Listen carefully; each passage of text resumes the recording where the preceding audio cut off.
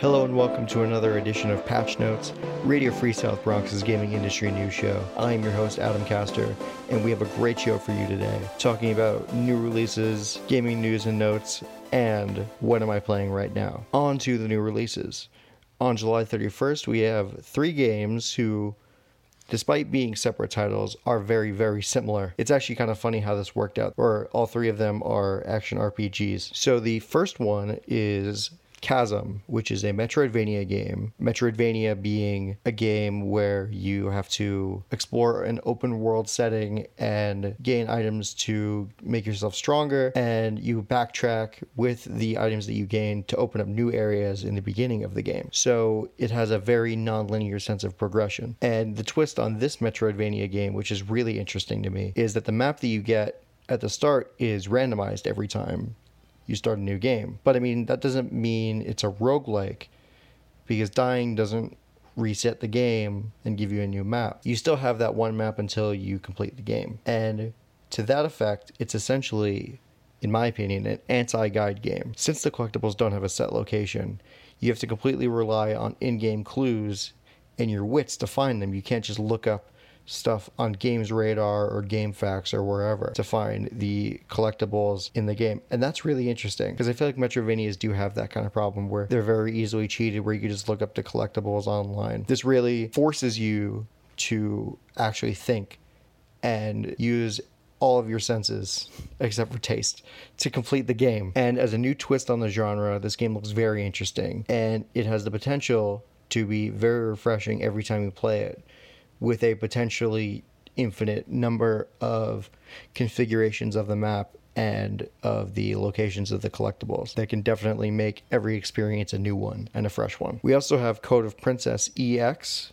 So Code of Princess is a hack and slash game that was developed and released for the 3DS, and it reminds me of Guardian Heroes on the Sega Saturn. And on July 31st, it got a re-release on the Nintendo Switch, branded as Code of Princess EX, although the EX is kind of vestigial because the game doesn't really add much content-wise other than the graphical enhancements and easier to access couch co-op with the Switch's multiplayer, where you only need 2 controllers as opposed to on the 3DS where you needed 2 consoles. It's a lot easier to have the optimal beat 'em up session where you have co-op with someone sitting right next to you. And the graphical enhancements are really only tied to the frame rate, because on the Nintendo Switch version, it now runs at a solid 60 FPS, and well, as opposed to the 30 FPS that the game barely reached on the Nintendo 3DS version. And the graphics do look nice at times. It's very anime inspired, and that art style is always pretty nice looking, but there is a bit of aliasing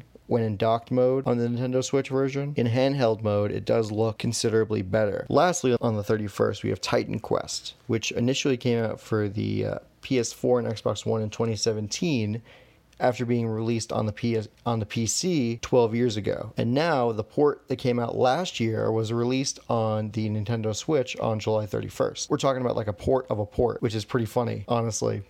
It's a port of a port. This game is also an action RPG and a beat-em-up style of game, which is exciting, but instead of being more Japan-centric, Eastern-centric, this is very deep into Western mythology. We're talking about ancient Greece. And you, as the human protagonist, are tasked with preventing the Titans, which is the Greek version of the Titans, from raising armies of monsters and terrorizing the planet. On August 1st, we have the PC port of Yakuza 0, which is a prequel in the Yakuza franchise, which are open-world crime games, but instead of being an Italian mafioso or a member of the Chinese triads, you take control of a member of the Japanese version of those guys, which are the Yakuza. And Yakuza games are more predicated on fisticuffs as opposed to guns.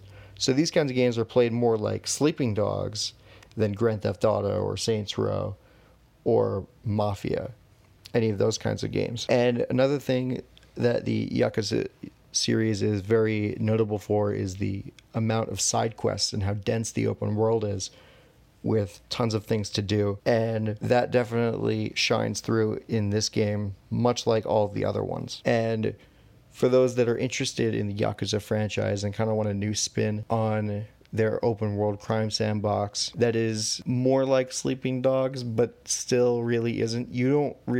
I can't really pigeonhole the game. But if you are into these kinds of games, then I would definitely recommend picking up Yakuza 0. On August 2nd, This Is the Police 2 is a sequel to This Is the Police. This Is the Police. It was a real-time management simulator where you took control of a police chief who was about a couple months away from retirement, and you had to make money, about $500,000, to comfortably retire. And in this game, the sequel, you take control of a formerly corrupt police chief who has taken a seemingly cushy sheriff job in a Twin Peaks-looking small town. And I say seemingly cushy because apparently these people have nothing better to do other than committing crimes, because people commit crimes all over the place. And your task in the game as sheriff is to dispatch officers to different crime scenes, akin to the XCOM games, but it's definitely more menu-driven than those games. And finally, for the new releases, on August 3rd, we have WarioWare Gold.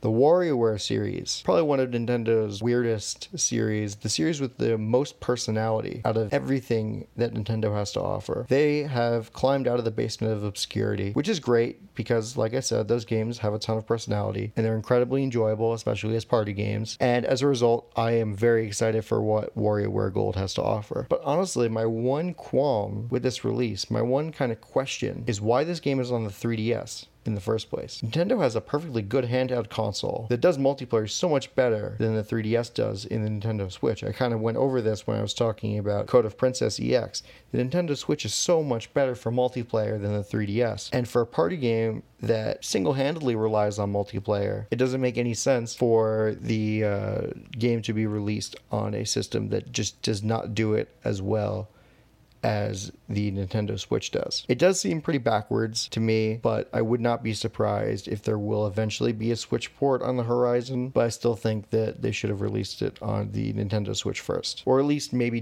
release the game simultaneously. Patch Notes is your #1 destination for gaming on Radio Free South Bronx. Host Adam Castor brings you up to speed on the latest and upcoming releases and industry news, along with a look into his personal library with What Am I Playing Right Now?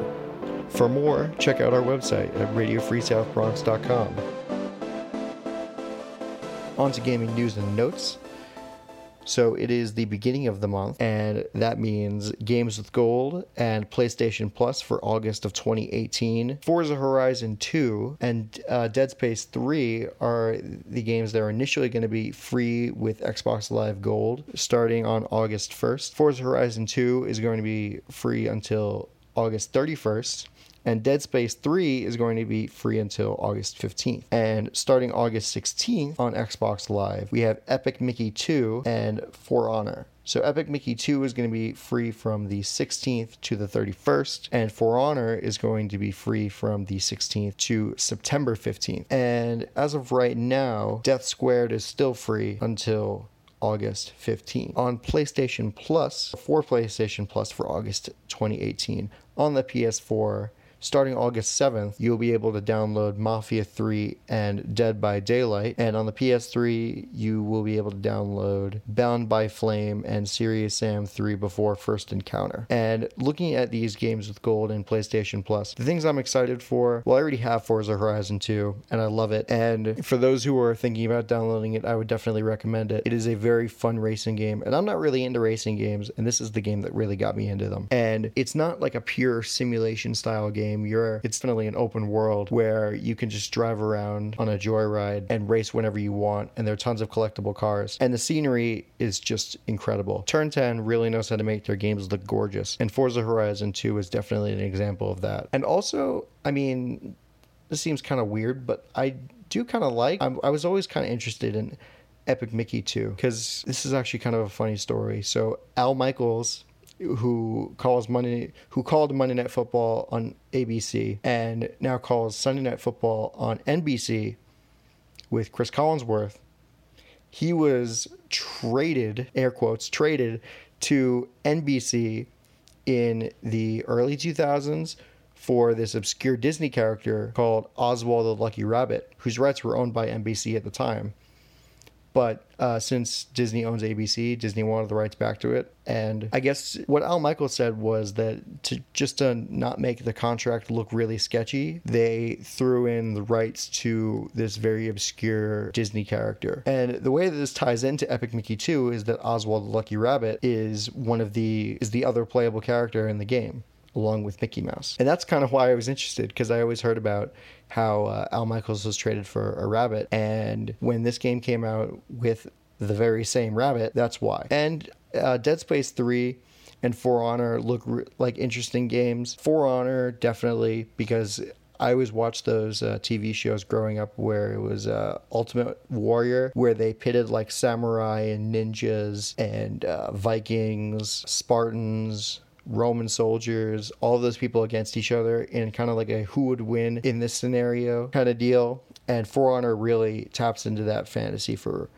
people. And Dead Space 3 is not the most highly regarded game in the franchise because of the microtransactions and the forced co-op, but still, for people who are into Dead Space, who clearly are not going to be satiated in their appetites for a new Dead Space game because EA closed down Visceral Games, who make the Dead Space franchise, this is definitely, I would say, the next best thing. And on the PlayStation side of things, I heard very good things about Mafia 3 and how, I mean, surprisingly, there are not many games set in New Orleans. And I feel like it's kind of like a missed opportunity because New Orleans is the party capital, one of the party capitals of America. You're talking about New York, New Orleans, Los Angeles, Las Vegas. Those are the 4 biggest party towns or party cities in the entire continental U.S. And the fact that New Orleans is so underutilized makes this game intriguing. And definitely you have the historical context of the game where you can learn a lot about how people were treated in the segregation era South, and you go through that as the protagonist Lincoln Clay, and you have to deal with all the problems that come with that. And Dead by Daylight looks pretty cool. It's like a 1v4 multiplayer game, similar to Evolve, also similar to Friday the 13th, and those games look pretty cool, but I've never really been into them because I just don't really enjoy multiplayer all that much. But for people that are into that, this game does look pretty interesting. And on the PS3, I'd never really heard of Bound by Flame. I believe it's an RPG, and on that front, I would be interested to see what it has to offer, because I am kind of an optimist when it comes to playing video games. And Serious Sam 3, Before First Encounter. Serious Sam is one of those high-octane shooters where you're talking about like crazy adrenaline boosts while you're playing the game, and the fact that there are just so many monsters on the screen and the graphical fidelity to do that is just incredibly exciting, and that's what makes these games very fun to me. The last bit of news for right now is that the PlayStation 4 and Nintendo Switch have reached sales milestones. So the PlayStation 4 breaks 80 million units sold over the lifetime of the console, and the Nintendo Switch is about to break 20 million. Last time I checked, it was like 19.76 million units sold. And honestly, that's crazy considering that the Switch is only like 1.5, 2 years old, almost 2 years old. It's crazy. It's really crazy to think that the Switch is sold this much, this fast. Patch Notes is your #1 destination for gaming on Radio Free South Bronx. Host Adam Castor brings you up to speed on the latest and upcoming releases and industry news, along with a look into his personal library with What Am I Playing Right Now? For more, check out our website at radiofreesouthbronx.com. And the final segment of this episode of Patch Notes is What Am I Playing Right Now? What I am playing right now is a game that came out 8 years ago that is still incredibly fun. Bayonetta. The best Devil May Cry game not starring Dante. I'm kidding. It's not a Devil May Cry game. It is directed by Hideki Kamiya, and the team that behind it is called Team Little Angels. And there are tons of Devil May Cry references throughout the game. So you would be remiss to think that it wasn't like some sort of spin-off of the Devil May Cry series, but no.